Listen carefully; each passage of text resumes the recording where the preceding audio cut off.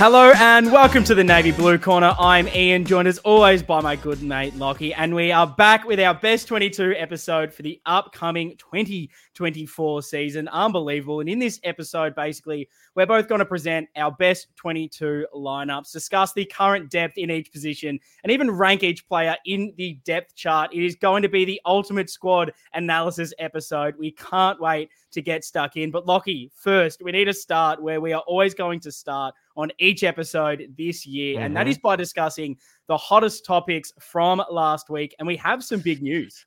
Yes, there is some big news, which I think we're both pretty pleased about. Yeah, the rumor mill was swirling, and it was confirmed that Vossi has re-signed for another couple till 2026, and aligned with that head honcho Cookie as well till 2025. So it's very exciting for the club. It definitely is. And look, there's been, I think, a lot of differing opinions when it comes to these re-signings. So, Lockie, I guess, what do you make of them? And is this that example of stability that I think we've been talking about for years? Is it ever? My God, have we been waiting for this? Some genuine stability in the front office. Yeah, I mean, I can understand people having doubts about certain things. Like I've heard people talking about Vossi, well, how do we know that the end of last season is real and not the start of the season and those kind of things? But yeah, for me, I have full confidence in our three biggest leaders, I suppose, in the front office. And I'm so glad that they are going to keep that stability for at least another year. Yeah, no, I think it's really important. I mean, we even maybe add Sayers into it to a degree, but him, Cookie, and Voss are the clear three standout leaders of this football club. They're the ones that put together this 5-year strategic plan. We've mentioned it multiple times on the pod, how with none of those guys really contracted to the end of that 5-year plan, which I think ends in about 2027 is that mark. Felt a bit weird not having them all contracted. So now that we've at least got, Vossi till end of 2026, Cookie end of 25. Sayers, another one who wants to hopefully extend his term to the end of 2025. I think that's kind of the important thing for me. You can't have trying to make this short-term plan and then just not have anyone there, have it constantly changing coaches, trying to implement this. Like that just for me isn't what's going to work. And I agree with you. There's still for me obvious question marks, specifically, I think, around Michael Voss's coach. But I weirdly equally don't see this re-signing as premature. There's always still going to be pressure for him to perform, I think, regardless of the contract that he does have left. And coaches can be fired even while contracted. So I think just on the positive side of things, it gives that feeling of stability, unity, and probably like trust as well. Yeah, I remember when we were, pretty down in the dumps midway through last season, and we weren't necessarily calling for it, but there was questions about Vossi and whether we should be looking elsewhere. And again, it's like, who at that time, and it's still relevant now, who would you rather have coaching? Yeah. It's not like that any of these decisions are silver bullets. You got a better CEO than Cookie you want to bring in. You got a better coach than Voss. Nothing's definite. So I'm very happy for us to just keep rolling with how we are. Yeah. And I think just on the more Cookie and Sayers side of things, obviously it looks like Sayers is ending his term at the end of this year unless he gets it extended at the AGM this Thursday. But and with Cookie now extended another year as well, clearly there is a finite time to their journey. Cookie's been in the industry for a long period of time. He initially said when he signed with us that he was only going to be here for a few years and then get the next one to come through and kind of develop that and just bring that stability to this club before we move on to the new leaders. And I just think an extra year or so of these guys really allows the proper time to find the right people to take over and then keep that stability through with Voss. It's so ideal for me. We've constantly been trying to move on from everyone quickly as soon as it looks like things aren't working. I'm happy to show the faith, and with the motto "Stronger Together," I think you just got to back these guys until they prove that they're not worthy. And why not? Why not get that stability finally in the Carlton Footy Club? 100%. We've been crying out for it for years. Yeah, and look, I think the other main kind of news, it's less of something that has happened, more of a look towards the future. And there is a practice match this Thursday morning, the first hit out really of the 2024 season against Geelong. Is there anything you're maybe looking out for specifically from this game? I know that's a big question to answer. Is there anything small, anything big that you're wanting to see from this game? God, no, not yet. Oh my God, Ian, I did not expect that question, and my brain has not gone there yet. All I was doing was looking at how I can get it into my eyeballs on Thursday. Yeah. Hopefully, I'll be able to catch a replay of it on KO at the end of the day. But you must have something. What are we going to be overreacting on next week? See, I don't know. The big thing for me was just no injuries, which is so stupid to say. But seeing the likes of Hawthorn and what they've copped in the last week or so, that's the real just get us healthy, get us through. And I don't know. I'm not sure if there's anything specific as far as like game style, more maybe just individual players. I want to see what Fantasia can do in this lineup, some of the new young draftees, and maybe even a Zach Williams, some of the guys that we maybe didn't get to see a hell of a lot of last season. They're the ones I'm just keen to see them sprinkle into the squad and see what they can kind of add. But no, not a whole heap. I mean, if you're watching this live on YouTube on Blue Abroad, chuck it in the comments right now what you want to see from that match. What do you think about the re-signings of Vossi and Cookie? And if you're listening in audio form, wherever you listen to your podcast, head over to the socials at Navy Blue Corner, interact with us there. And again, links to all will be in the show notes, be in the description. But look, before we get stuck, I think, into the best 22 segment, we have to mention an important competition that is running again in 2024. That is the official Carlton Cheer Squad footy tipping competition. Now, Lockie and myself last year, look, we were poor. Our tips were trash, and we rightfully were nowhere near the top end of the leaderboard. And look, it's all right. We've regrouped. We will go again in 2024 because we're going to win this thing, you know? And look, the lovely team over there at the Carlton Cheer Squad, they've got some incredible prizes again up for grabs. Not only will the first place tipping leader win a 2024 Carlton team signed Guernsey, but mate, so will the people who finish second and third. Yes, you heard me. The top three places. Now we've got a better chance.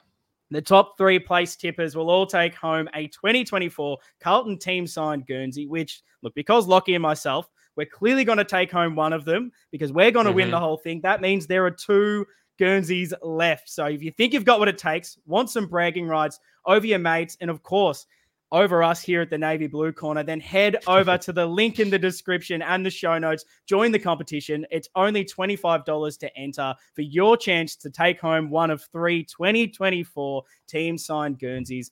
Lockie, I can't wait to win one of those. We tried so many different strategies last season. We need to brainstorm how we're going to start this because it got tense at times. It did. We need to stay connected if we're going to come out with this.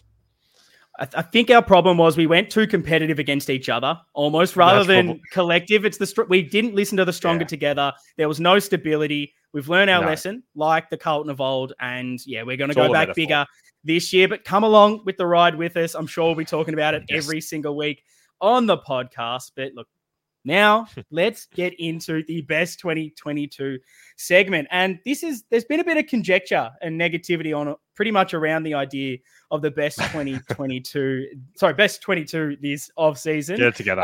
Lockie, exactly. Now, I wanted to ask you a question though, Lockie. What do you kind of think about the whole concept itself and what it sort of offers to the squad discussion space?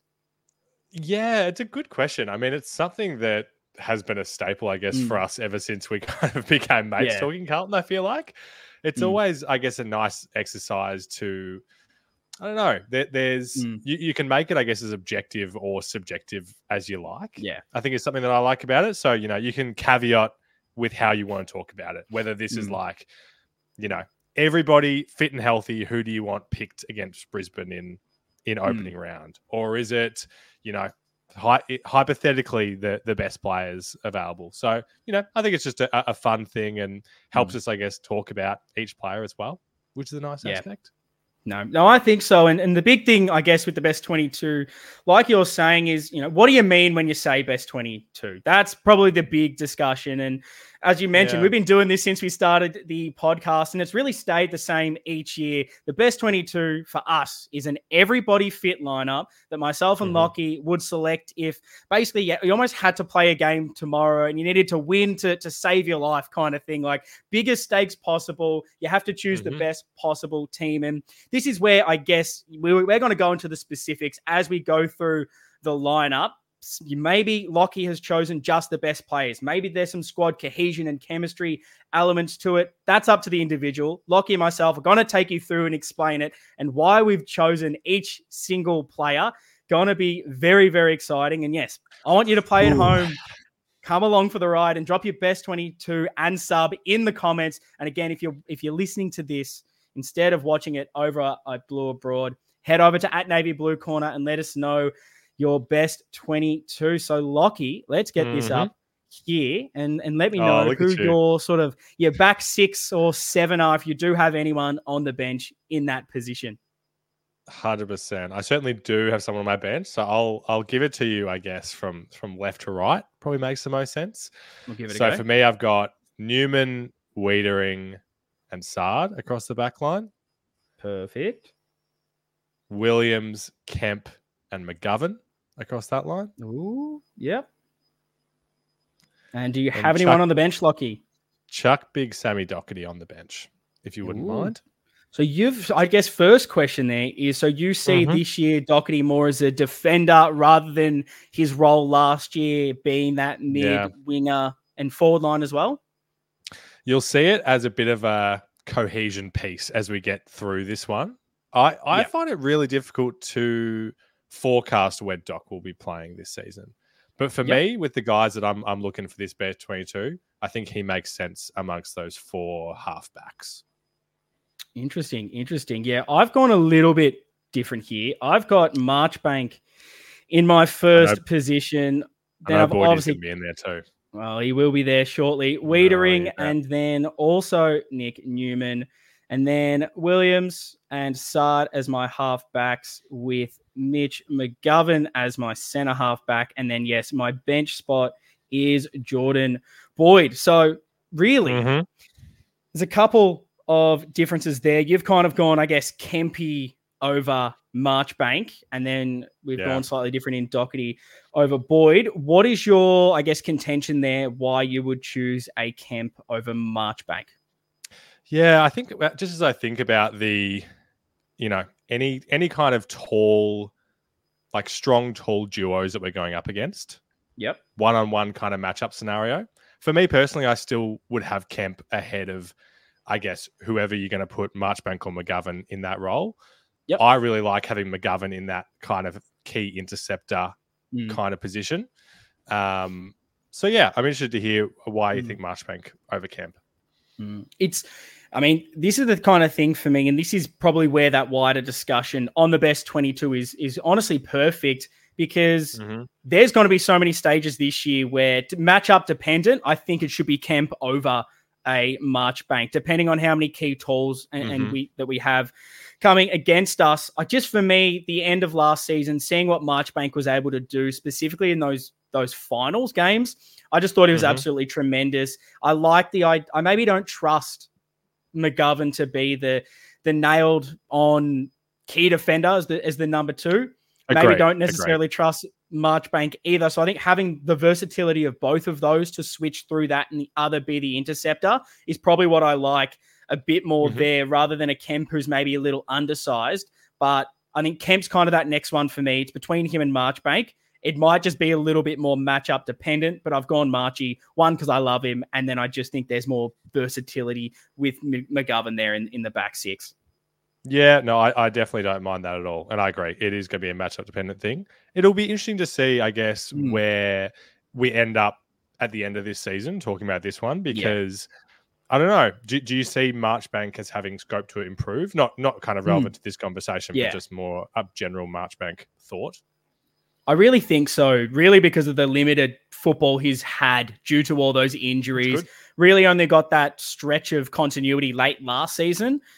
we were so high on him years ago, before all of the injuries that have really stifled his career.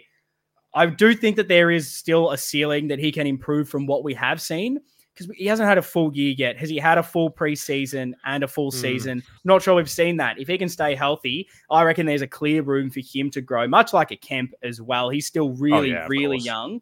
But at the moment, I just feel like the floor for a fit Marchbank, I guess, is higher than a Kemp. But again, they're still slightly different players. So it will be interesting. I like it. Now, take me through your midfield, Lockie, starting at the wings, and you can go through it all however you like. Sure. Give me the Sheriff, Akers, Cripps, and Ollie Hollins on the other wing. Yep. Beautiful. And then across the follower line, big Brad Pitt. Ooh, I almost did B for Pitternet. There you go. Interesting. Plus Ches and Walshy. Yes, I do like that. And do you have any extra ruckman, any extra midfielders you want to add onto the bench? Yeah, chuck Georgie Hewitt and TDK on the bench if you wouldn't mind. Can definitely do that for you. G. Hewitt and Deconing there. You're doing very well on the fly here. I like it. Yeah, mate. Well, that I can spot. Absolutely none. Yeah, look, I've gone incredibly similar. I mean, my midfield line there across the wings is exactly the same. Gone slightly different. I've got DeConing as my starting ruck over the Pit, but I mean, it's basically the same thing. Hewitt's on my bench, and then Pitternet's also there. I've gone the dual ruck like yourself. Yep. So really, it's just a matter of pedantics. But why for you? I guess the big question out of that is, why do you believe we should be going with the two ruckmen is probably the biggest question to ask there. It's probably the thing about my team that I have the least conviction in. I'll be very honest. I've honestly, I think I probably mentioned it last week. I've flip-flopped. That's not the right word for it. Flip-flopped isn't the right word. I've evolved my opinion, I think, as the off-season has gone on with this one.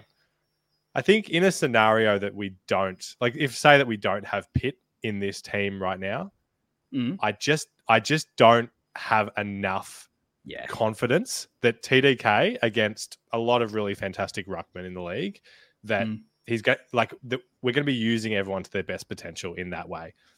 I think we want to be able to unleash TDK as spurts in the ruck where he can be really dominant, spurts up forward where he's starting to show, like in the finals, that okay, maybe there is something there, and we can start causing some problems up forward if all the three tools are on. That's tasty to me. And I think that opportunity cost versus, I don't know, someone that you might not have in your team, like Matt Kennedy, for example, instead of a Pitt, I think I'd rather go the two rucks. Yeah, probably my only thing, because again, this isn't everyone fit. So in this scenario, Jack Silvani is fit and ready to play. He really would have been the only other option for me. I think DeConing definitely there. And it's who's that other ruck? And I just don't maybe trust Silvani enough to play that role. It's something I've probably flip-flopped with quite a lot. Do we like Sauce as that second ruck? Do we want him just to play half forward? And now you're probably, I guess, I'll just say right now, Silvani actually, spoiler, isn't in my team. So for me there, knowing that he's an extra tall in that forward line, I don't want Pitt, DeConing, and Silvani in there. I feel like that's way too tall, especially with Marchbank down back for team sort of structure. Not for me. And I just, even though we're pretty harsh, I guess is the word, and critical on Pitternet in last week's episode, saying that he does still have a lot to prove and will maybe a little bit down by his contribution last year. There's still a lot of upside for what he can bring, being that extra bigger body around the midfield. You know how vital he is to putting on those blocks and shepherds, almost acting a bit as an extra body midfielder, I guess, in there, making those blocks, getting in the way to allow Cripper and the like to not have to be around the ball as much, get the ball on the outside a little bit more, not be as physical. I still think that's a big thing, and it allows DeConing more time to float forward. I agree with you on all those points, and I think until they can prove to me someone else like a Harry can play in the ruck, that's probably the best option, and I think that works. And probably the only other thing I'll just add here is I don't want to forget about him. Sam Doherty, I've got basically playing as a mid-rotation, kind of mid-wing, maybe a bit of high half forward as well. So just thought I'll throw him there on my bench to round things out, because you've already got him there. but I just like see him it. maybe more as a mid forward at this stage. I like it a lot. We're aligning a lot so far. Yeah. Forward line may have some differences. Here we go. Hit me with it. So give me Martin, Mackay, and Cottrell. Yes. Motlop, Kerno, and Owies. Ooh, that's probably the controversial one there. If it is controversial at all, for the sake of discussion right now, I'll add mine in because it's basically the exact same thing. Right. I've got Mackay, I've got Martin, I've got Cottrell there, got Motlop, got Charlie. Don't have Charlie. Interesting. I've got Fantasia as my small forward. There is my basic one difference now. Who do you have on the interchange? Do you have another kind of forward in the mix? What rounds it out for you? D. Cunningham. Yeah. Okay. There you go. That makes sense. So take me through why you have gone for always over the likes of a Fantasia, Durden, and I guess why you have thrown Cunningham in there. What are you liking about him this year? Definitely. As you kind of framed it up earlier, I definitely thought of this as if we're putting this team out in the park on the weekend, what am I going to have the most confidence in to perform well? Man, I was going back and looking at like the raw numbers for Fantasia. If we get the best Fantasia that has played in the AFL, my God, he's in this team over Owies for me. But it's just crazy. 4 games in the last 2 years. Like, think back to when we were talking about when Kerno was going to return, when Cunningham was going to return, when Marchbank was going to return. We're like, the bar is so low here. We will take anything with that few games in those couple of years. So and this is why, you haven't done your sub yet, but that's another reason why I haven't got Elijah Hollands in my best 22, where I think other people may have him more around it.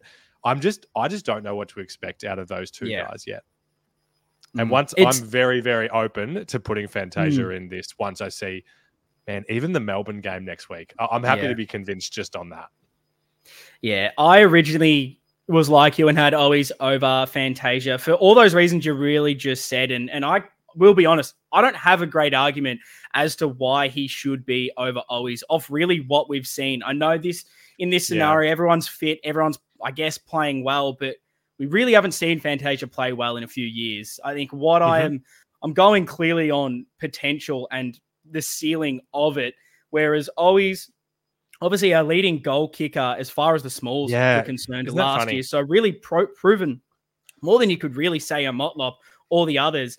Really, for me, when I'm tossing up between the two, it's just who do I think can go to that next level? If I'm really just seeing a 50-50 option, I always go ceiling. And that's probably where I have them at the moment. Even though I haven't seen him, I have them so close to each other on par, which is maybe harsh, very much on Owies. I know we had that discussion last week, but yeah, I love a ceiling, and that's why I have gone Fantasia. Totally. But yeah, I think we will see in the next couple of weeks just the difference it'll make when you're fit and playing on field. All of a sudden, Owies could take that next step, kick all the goals in preseason games, and we're saying, what are we talking about? Fantasia has to work hard to get his spot. But yeah, I mean, good to know we don't have a lot of differences so far. It's very similar. Yeah. For sure. And then, I mean, on Cunningham, I think it's an interesting one. This is another one that I'm very, very open to be persuaded on and changed. Yeah. I guess a big theme for me last year was on role players playing their role. And, guys like Matt Kennedy, for instance, who we know could come into this team and have 20 plus disposals in a game. But for me, for that kind of 7th forward, if you like, or that kind of bit of a swing guy, I want someone who's going to be able to be impactful with not getting as much as the ball. Someone that we aren't relying on to get heaps of it. Someone that can be impactful and tackle and do those things. So it was like, I think Fogarty kind of fits that mold in a way, and the club clearly liked what he did last year. But for me, I think Cunningham is a guy that, can have really good impact without having to have a whole ton of it. I think this is where when I was trying to look at mine, I was still maybe a little bit unhappy with the complete forward line. And that's probably the double ruck conundrum with it. And having both of those Sure. players in there, I sort of lose an extra spot in my forward line. Mm-hmm. And I guess for depth, looking at the defense, you've had Doherty down there. I've got him more as that mid forward. And that was really because I'm just so high on Jordan Boyd this year. I think his pace and foot skills is really going to allow our back sort of 6 or 7 to flourish in that transition game. I love what I saw from Doherty being that guy in the midfield, moving on the wing, moving half forward, allowing a Walsh to rest on the half forward line. You know, Cottrell goes through the wing as well. Hollands can go in the midfield. I like that versatility of those few guys around there that can plug a lot of those holes. So I think that's where I'm probably looking at that high half forward role and saying we've got so many players that can play there that I just have, I guess, higher rated at the moment than a Cunningham. Yeah. That he just misses out. Probably the one I think I personally had over Cunners was Fogarty that you spoke about, who is really stiff not to make this lineup for me. He's probably the biggest snub, knowing that he's not talent-wise the best player we have, but role-wise, what he offers just allows everyone else to play so much better. And for that sake, I think he's really stiff to miss. But I don't know. I'm really excited to see over these preseason games if he can just maybe up his game slightly in other areas. Because I, as much as he's great for the cohesion of others, now that we've seemingly got so much depth with Cunningham, with Hollands and the others running through there, I feel he needs a few more strings to his bow, really, until I'm convinced that he's definitely in this team to start every single week. But he's definitely around the mark. For sure. And that's the funny spot that I'm in with Boyd at the moment. I think I've definitely loved glimpses and like the prelim, for instance, like, of course, like if you watch that game in isolation, you're like, this guy's locked on. I don't know. If I think about all the guys that we've kind of spoken about today, I think he might have one of the biggest floor ceiling ranges for me. Like the kind of things that you were talking about last week and everything about him being someone to take a big jump this year. I could see that. But I could also, like, Chincotta is another guy that probably has to be called a snub. He played pretty much every game last year. And we haven't even mentioned him. I don't know. I'm not 100% sold on Boydie being best 22 yet. But I'll be very happy to be proven wrong. It's probably my favorite thing about this exercise is it feels somewhat easy, but it's also incredibly tough because, Chincotta, he'll play through the side multiple stages this year, and him not playing also feels incredibly stiff. You don't know if a Lockie Cowan takes a step this year, and there's going to be a lot of other players, which we will discuss when we go more specific into that, when we look at the depth chart as well. But it's not... And this is maybe where people don't like the best 22 because they feel we're only going to talk about the 22 and that's it. But this is a jumping off point to discuss who we're rating higher, who's missing out, why are they missing out, what do they have to do to basically break into this team. And it's the most depth I've really ever seen us have. And not in the way of we have depth because you don't want anyone on the list to play in the team. So everyone's crap so they can all play. We've actually got good players now. And there's the best 30 or 35 that I'm pretty confident if there's an injury or someone has to step up or, there's the selection meltdown of X player being selected, it's going to be completely justified because I think the talent is finally there for the depth. But in saying that, we're allowed one more player as the sub.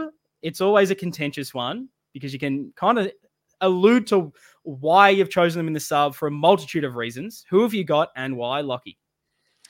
Just quickly, I wish we could have played that little speech that you just did to ourselves like 3 years ago. Like, just go back and play it to those men, because I feel like just knowing that would have been like, oh my God, thank God this is going to end soon. So that's Boydie for me.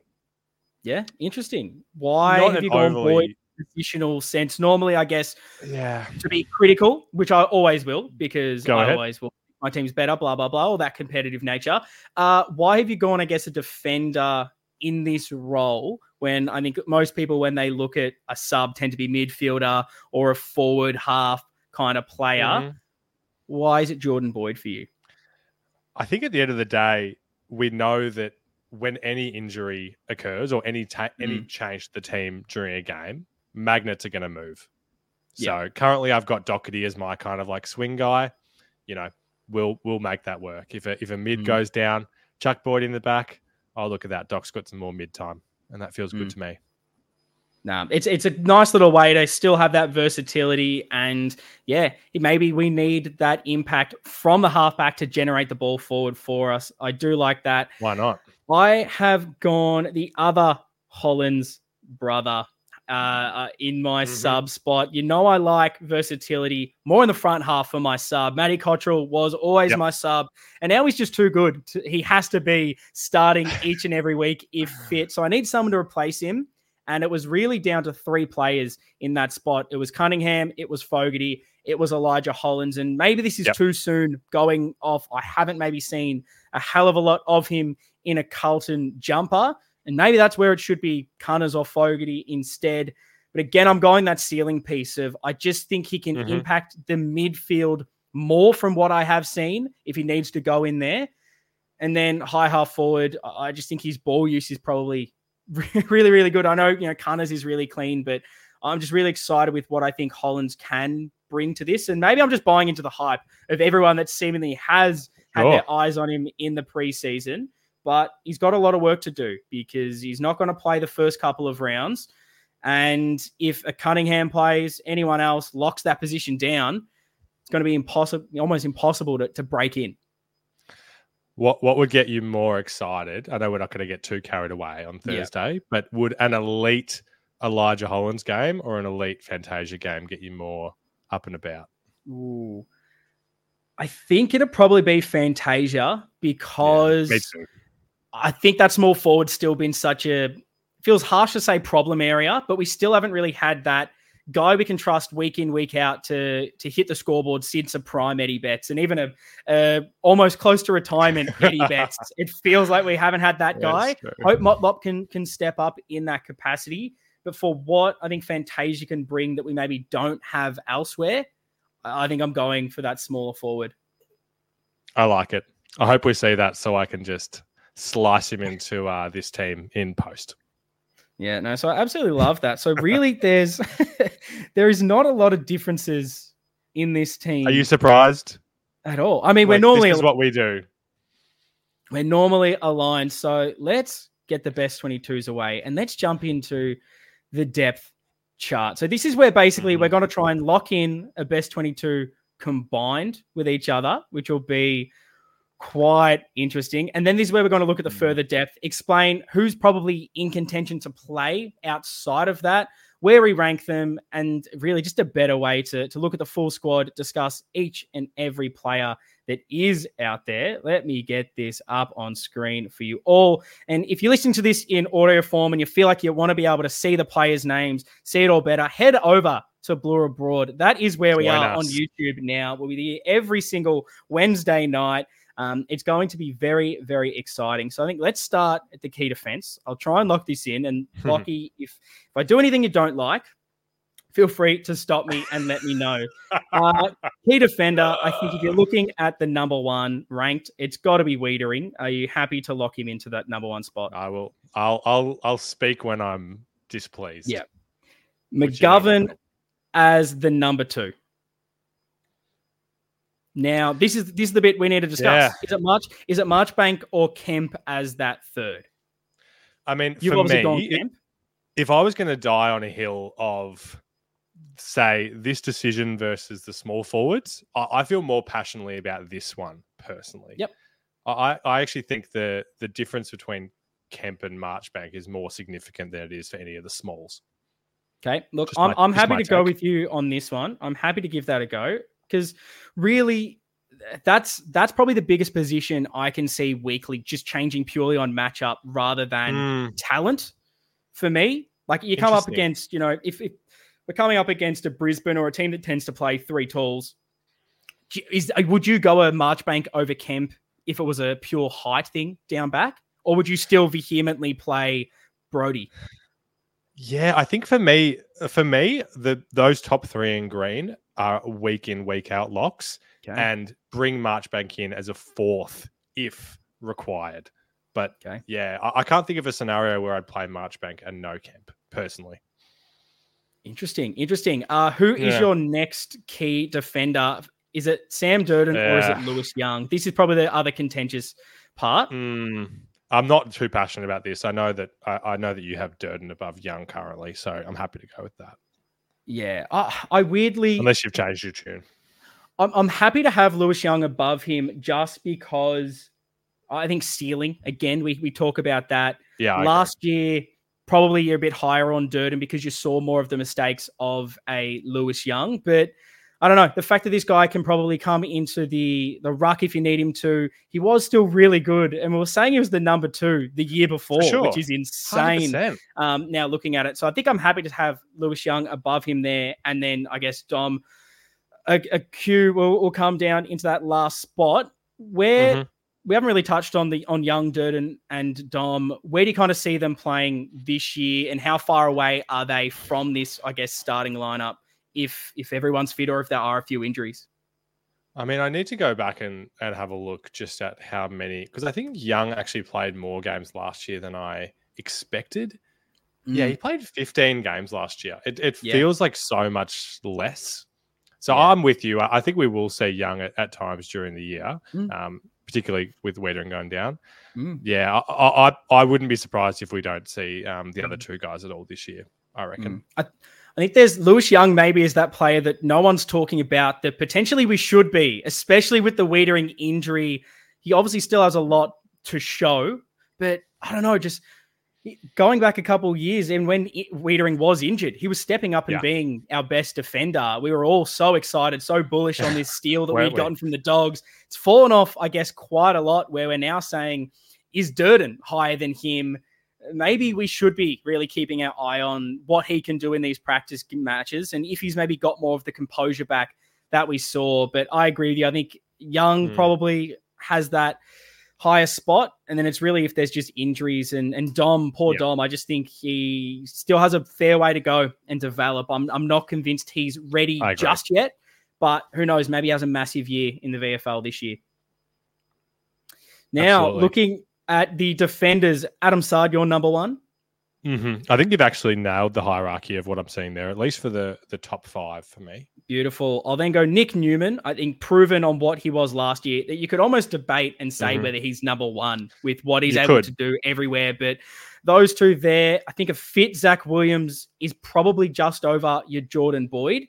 And this is probably the contentious bit. I don't have Doherty as a defender because I don't think he's really been training there from what I've seen. So I'm happy to move him away from that now. And then Jordan Boyd comes into this now. Probably should just say, because I forgot to mention this for the visual, because you're seeing a lot of colors and you're probably going, what on earth do these mean, Ian? I'm not inside your head. I've got no idea. Basically, green is, I probably should have mentioned this at the top. It'll be on your screen. I'm sure there'll be a key on here at some stage, but basically the green is best 22. I've tried to even out all the positions as per kind of what Lockie and I were selecting and the many amount of players per position. Yellow is going to be that best 30. I think when you see the names, they're going to be the positions that next rung of player is in. We can definitely change it as we go. And then orange is more depth. They're probably that just extra step behind the other players, but there's definitely going to be some conjecture. I'm happy for you guys in the comments to let us know if you agree, disagree, what's your ranking. That's what it's all about. This isn't just what we think. We want to know what you guys think, and maybe we can get a collective best 22 collective depth chart going for the year. I believe there, Lockie, that my next kind of depth player is Chincotta. I have him just behind Boyd. Is that how you see it? Absolutely. Like I said before, it's crazy that, he was such a locked-on guy last year that he's probably out of there now, but that's the nature of bringing Zachy Williams back in. It is. And the interesting part of this again, and talking about this kind of depth chart is, we have him below probably on talent. But again, I think the way we've spoken about Kemp, the way we've said Marchbank, matchup dependent, it wouldn't surprise me if, because we know Sard and Williams and maybe even Boyd, is that too much reliant on purely attacking football? Is that, I know obviously those guys can defend, but I probably rate Chincotta's one-on-one defending a little bit more than some of them with his tackle pressure. Again, it wouldn't surprise me if we're going, okay, first few games, if we were playing the other 4 guys out there, that, okay, we're leaking too much, we're too attacking, maybe that's where only 2 of Assad, Williams, and Boyd can play, and you need the defensive pressure of Chincotta. But any of those guys playing, I'm incredibly happy. And then dropping down the depth, I've got Lockie Cowan as my next. I think that's someone who we've probably seen some of what he can offer. He's got a little bit more height as well. Maybe play a bit more of that third tall eventually as he puts on size. And then I basically, just to round it out, it'll be Billy Wilson, who may play some midfield as well throughout the year. Big old Carroll, and then Rob Monahan, who, I'll be honest, I have seen so little of, but I'm just going to throw him on halfback because I feel like that's the easiest spot to chuck him. If he's a running player, that's where he's going to learn the game the most. I like it. What do you think of, I guess, that kind of next row of depth? Do you see any of those guys playing this year? What's their kind of role and expectations around them? Do you think any of them need to break into the best 22 this year? I don't think they necessarily need to. I mean, it's always an interesting time of the year where we can see, like, a guy like Cowan could have just taken a big step in preseason. Like, it's a long time since we saw him last, so you never know. But man, I would be so surprised if, I mean, I could see a scenario where he, is a better selection than Chincotta, but if he's breaking above those green 4, I'd be extremely surprised. No, I tend to agree. We're really at this stage, which is such a positive place to be. We've never really had this where we've got young guys like Cowan, Billy Wilson, who everyone's incredibly high on from what they've seen in pre-season training, but we don't have to play them for once. This isn't a Paddy Dow, Lockie O'Brien. We've got no one else. Here you go, learn in the AFL.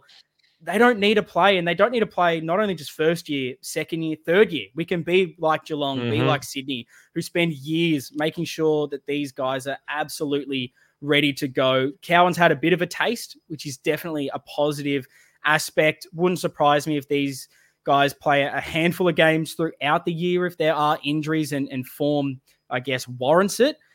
But we're just not in that position where we're desperate for these guys to have to play straight away and prove it. We can finally, hopefully, build their confidence in getting them to understand the game plan and their own football skills in the twos for once. Again, I wish 3 years ago or 4 years ago we could have told ourselves that we'd be here. Feels good. It's good. Now, I think we both, okay, maybe we don't. I've got DeConing over Pitt. Are you happy with that? Definitely. Yeah, absolutely. Perfect. And then we've got Pitt. And then, I don't have a yellow in this spot. I think it drops off a little too much. So I've then got Hudson O'Keefe and Murkov, for the sake really of O'Keefe being, I was a bit more excited about what I saw in the twos, the back end of last year, and his ability to be a bit more of a marking forward as well.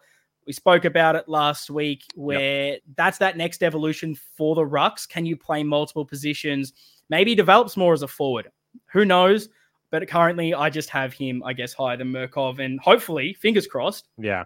We don't have to see either of them this year, because that's me being positive rather than being negative on positive. Their talent. I just want everyone else to be fit and firing, so we don't need them. Yes, ideally the guys in green are the only guys that we see this year, and we have the first ever season of 23 players only needed, and that's it. It'd be great. Now, midfield. Excited to rank these. Who's your number one midfielder? Wow. Wow. Who's the most important piece in that midfield for you? Who's number one? Yeah, I think it is Sam Walsh. Yeah, I've got Sam Walsh as well. Yeah. And it feels weird to say. It does. Really, you could toss a coin. If you were really fighting for Rick, I'd be happy to do that. I just think that, it feels rude to say. Close. But what Walsh has kind of shown in the back half of last year, going forward, hitting that scoreboard a little bit more, I feel like he's number one. But who knows? Maybe Cripper can go down forward and be that guy to win us games down there. I've then got Patrick Cripps, Adam Chera. If I can add this in, George Hewitt, then Doherty. What are your thoughts? Do you have one above the other there? I'd be flipping those two. but Okay, I'm happy with that. I can understand it. That. Yeah, I mean, like I mentioned last week, I'm a little bit, just a little down on Hewitt going into this season. Hopefully he'll prove me wrong. Yeah, my thoughts were Hewitt's that more like he's going to be playing midfield. Doherty's a bit more swing, can play some other positions. So that was really why I had him lower. But yeah, I mean, if one of them was going to miss the game, I'd rather have Doherty playing personally. But I agree with you on the nature of the players. Really, probably because you've got Matty Kennedy as that next one. I've then got Jack Carroll to round that out as the step below. Kennedy, what has he got to do to take over George Hewitt's spot? We briefly spoke about it last week. I don't think we got into the specifics of what it would take. Why would you, if you were pitching for Kennedy to play over Hewitt, why would that be? Wow, that's a really good question. Like, I don't think it would actually take a lot. And I think the best that we've seen from Kennedy should be a best 22 player in theory. On the talent perspective that you spoke about earlier, like he should be in starting 22 teams, in my opinion. It's just that these 5 guys ahead of him right now are so damn good. I don't know what case I would make. What would you make? I think I'd probably say it's the other elements of what he can maybe offer over Hewitt. If you're just saying as a midfielder, I would say Hewitt is better. He's a better inside mid. I think his hands are cleaner under pressure. It's then everything else. Kennedy better overhead mark around the ground. And there were a few times last year when we were playing really poor football that he was above George Hewitt in the pecking order. When we weren't moving the ball well and you just needed to hit a target to take some pressure off, you were going a 2-on-1, a 1-on-1 in a bad spot, Matty Kennedy, because you trusted him to take that mark. And that's probably the element he can add. There's that. He can kind of take a mark down forward as well. I don't want him playing in the forward line. I don't really like it. But if everyone's injured, you'd rather that over a George Hewitt. So I think that slight versatility maybe takes that spot over him. But it's the toughest maybe position in the team for the sake of, I agree. I think any other club just about, he probably starts in another midfield. He will play plenty of football. I can't see a world, touch wood, that every single player in that midfield plays every single game. It just never happens. Well, someone will get suspended. Someone will miss a week with something, or you're just resting a player. So he's going to play games of football. It's just a matter of who takes it. And it's a nice midfield to look at, I think, there. Last one was, I guess, Jack Carroll. Do you think this is the year he takes that step and moves towards more of the yellow than the orange on screen? Interesting. I mean, I feel like if that's going to happen, it's going to be from those super, super solid VFL performances like you spoke about last week. Yeah, I'd just be so shocked if he played more than a handful of games in the ones. I agree. He's definitely someone that the VFL is basically his to run now. There's no doubt. There's no Ed Kerno. It's pretty much he's the leader down there, which is maybe what he needs to take that next step. I do need to see more from him. I'm maybe not 100% convinced like others. I want to see it. I hope he can do it. No, definitely, hoping he can get it done. He just needs to do it this season. And maybe he can start to jump over some of the others for the sake of he's a slightly different player. He's maybe more of the Cheryl Walsh than an inside bull. Does that allow him to play that high half forward role or maybe play the wing potentially? But it's a good depth and dilemma to have. You've got to be the absolute best in the AFL to break into this midfield, and I think that's a good thing. Now looking at the wingers, I think Blake Acres absolutely number one, Ollie Hollins, and then maybe you could argue Jackson Binns should be yellow. I will say because he has not played an AFL game yet, I've got him in the orange. But I mean, again, very, very. There's not a lot between it. Yeah. I mean, you made the point about, those guys are no longer in the VFL, like Kerno and Dow and O'Brien. They were also the guys that were fringe into the ones, which meant that, they were the ones that got opportunities at random times when we needed someone. So it does present the opportunity for guys like Binns and Carroll that it's kind of like, well, now that those guys aren't there, we might have to call on them. So Yeah, I think you'd agree that it'd be more likely that we see Binns kind of in that yellow slot at the end of the season than Carroll, for example. Definitely agree. And probably the harsher thing on Binns around the wing is just that even though I don't have them in this category on the graphic that you'll see right now on YouTube, there's so many other players that can kind of jump into that role. Like Doherty can go through there, Walsh, Chera, Cottrell, Elijah Hollands if you're desperate. There's so many guys that can play that role that I would say if a Hollands gets injured and Akers gets injured, you're starting to pull from those positions before Binns at this stage. But I mean, he won the VFL BNF in his first season, which is a really positive thing. If he can take another step and add to this team come the end of the year, and we're saying that he is best 22, that's really exciting. I don't think it's a negative thing that we're saying they're out of the top 30 or so. It's just based off what we've seen right now. That's just kind of where they are. This is probably going to be the next hardest thing to judge. General kind of half forwards. Is Jack Martin your number one? I feel tentative in saying that. Who are you rating highest? Yeah, I mean, when you in relation to these names that you got there, I think yeah, you got to. I do agree with the top two, Martin and Cottrell. Yep, and Cottrell number two. And then those three are a lot closer for me. I'm happy to go with those four really. There's a few. So yeah, I think Martin, what he does, perfect. Cottrell, versatility, and we've got him as one of the real ones to watch this season. Very bullish on the steps he can take forward. This is the hardest part. There's honestly kind of that one spot left. I guess I have in this your best 22, and you can honestly between the four of them, it can honestly be either of them. For me, and I say best 22. I've actually got 23 players there. I'll be honest. There is that extra for the sub. But who are you having, Lockie? Gun to your head. You have to pick one of those four for that last spot. Is it Cunners for you? Yeah, I guess it is. And you could make an absolute, reasoning behind any of those four. But yeah. You take this one. I got the Kemp. I got the Kempy. See, I would say Hollands. I would be, if we want to put it in the middle, if neither of us are convinced, this is maybe very controversial. I would have Fogarty over Cunners. So I would be happy to have Fogarty in there as both of us can't decide. So Fogarty to be honest, takes the spot, which is kind of weird to say, but I would have Fogarty over Hollands right at this point in time, just because I just can't put my money on Hollands yet. Okay, split the difference. Then Jack Silvani, or where do you see Sauce? If he was fit, where would you see him? That's the big discussion. I know it's maybe pointless to have it now, but considering he's not there, a spot opens up. Where did you rate him in the space of this team? Oh, it's so hard because it's so circumstantial to the ruck situation for me. Truly, like it creates such an extra element to it.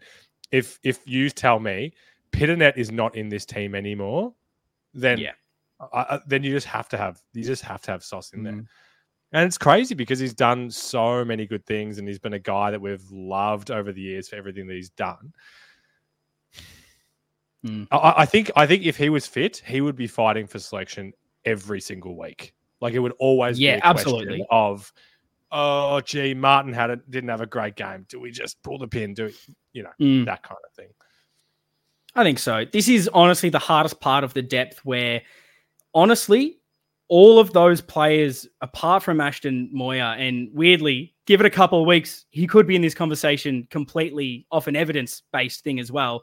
They're almost all yellow, where maybe apart from Jack Martin and Cottrell, it's just like, I don't know, you're all in contention. It depends on form, depends on fitness, really.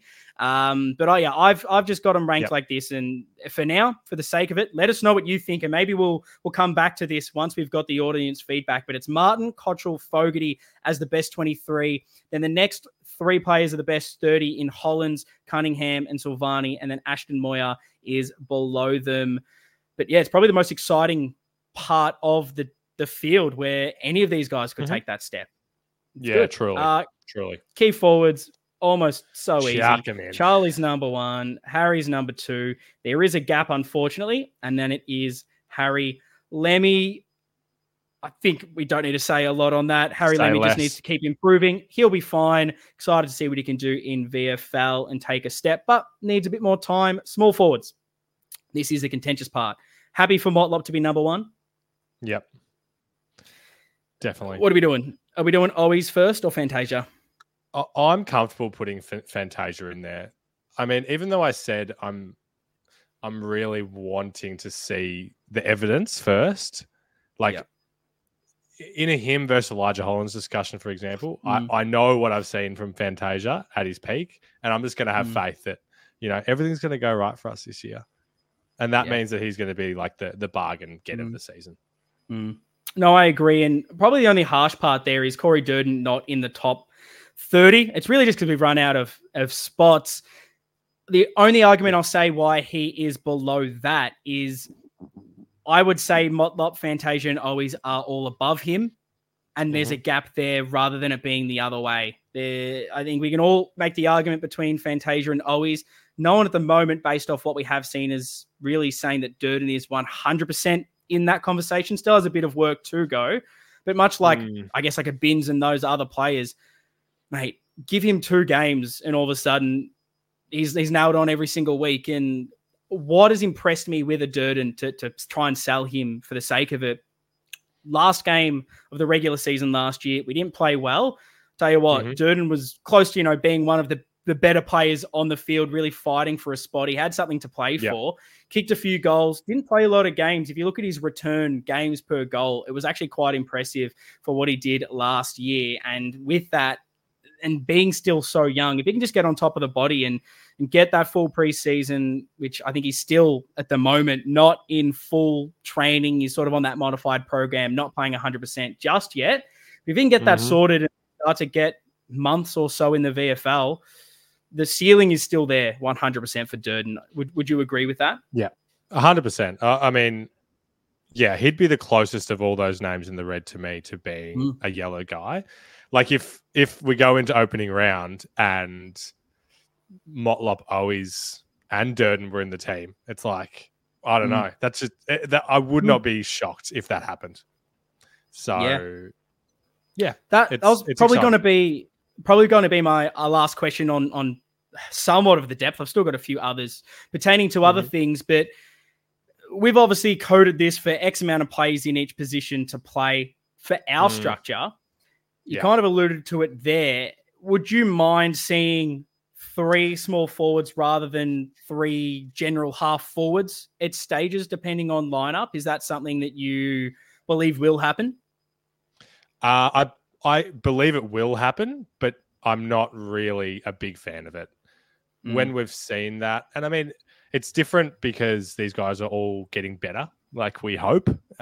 So this is probably the best kind of little crop that we've had. But I don't know. I just think with the impact that these guys have on the game, like if it was the choice of having one of them or 3, I would honestly lean towards 1. Just considering some of the other guys that aren't getting a game.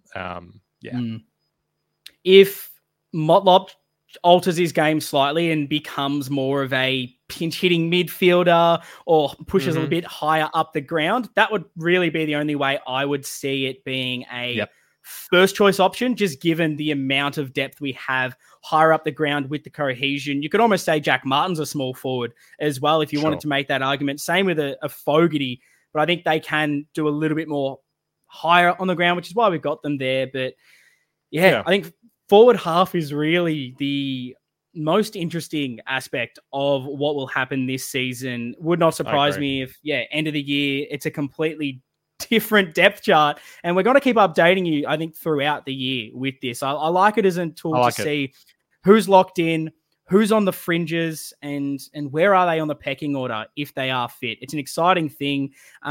Just, I guess, lastly, talking about this playing list, there's a few questions that I want to ask you before we wrap this episode up. Seeing it all laid out in front of you, any question marks still over the list? Is there a position that worries you? Is there depth anywhere that still worries you headed into the 2024 season? I mean, you make it easy for me, don't you, with the columns that don't have the old yellow or oranges. I mean, it's the ruck for me. I'm sick of talking about it every time we do a depth chart discussion, I guess. But that's the line where an injury to one of those guys would probably get me the most nervous, I'd say. No, actually, that's not true. Key forward, if there was an injury, would get me more concerned, but ruck would be close next to it. Yeah, those two for me, exactly the same reasons. It's just that drop off quite a lot where I don't feel comfortable if round one, touch wood. If this happens, we'll end the podcast because of this. If there's injuries to the point where an O'Keefe, Murkov, or Harry Lemmy have to play, then I think we're in a lot of trouble. That is not an ideal scenario. That means that not only are the players in green injured, but alternatives and every other plan is out the window because of it. Fingers crossed it doesn't get to that this year. And fingers crossed O'Keefe and Lemmy take the step that at the end of this year, this isn't a concern anymore. Totally. That's probably the positive spin to it, but I think those are clearly the glaring aspects. And then maybe you could still say small forward, half forward, if Cunningham can't get over the body issues, if Fantasia's not fit, Durden has the issues, and no one really takes the step, then 12 months later, we're still going to be saying, oh, is Cunningham going to be good this year? Is Holland's going to be good? I don't want to be having those conversations when we wrap up this year, because that means that the season hasn't gone well. But yeah, I think those are probably the main issues when you do look at it.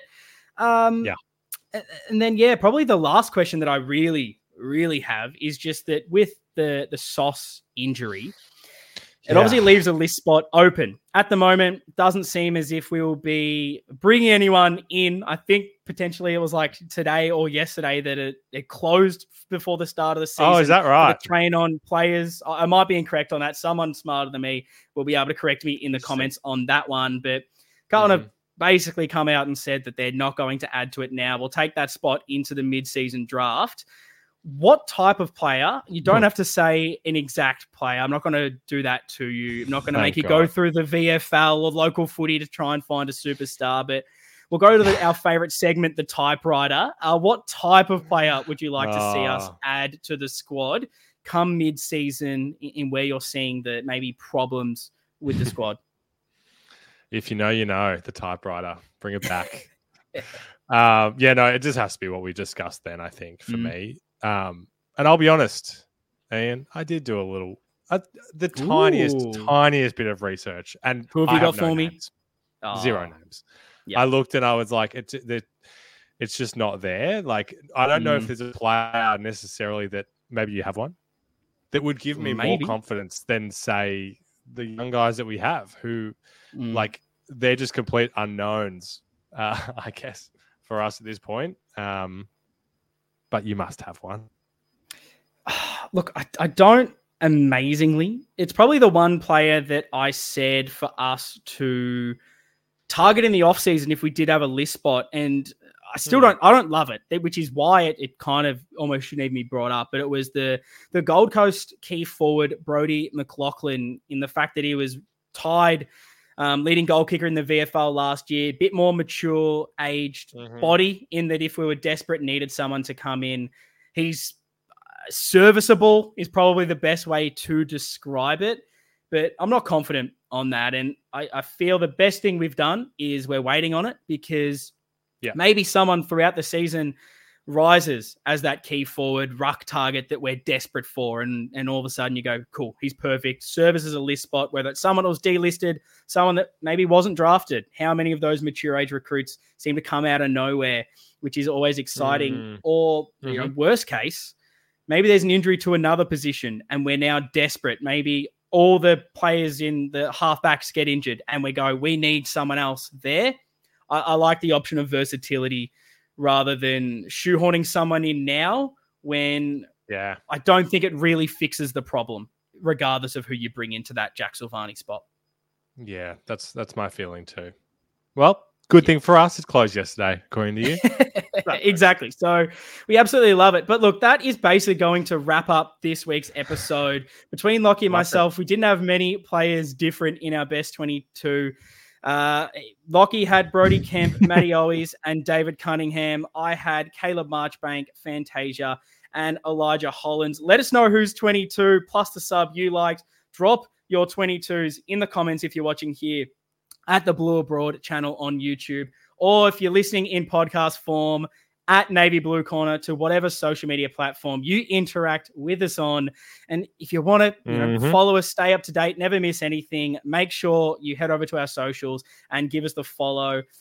And yeah, it is a great time to be a Carlton supporter. We're about to play our first game of footy for the season. Very, very excited. And look, we'll be back next week basically to chat and discuss all the big breaking Carlton news that we're going to be doing every single week. And we're going to give a bit of a review to the practice match as well against the Cats. Look, we can't wait to finally be chatting about some actual football being played. That's going to finish this episode. Up the bloody baggers. See you guys next time.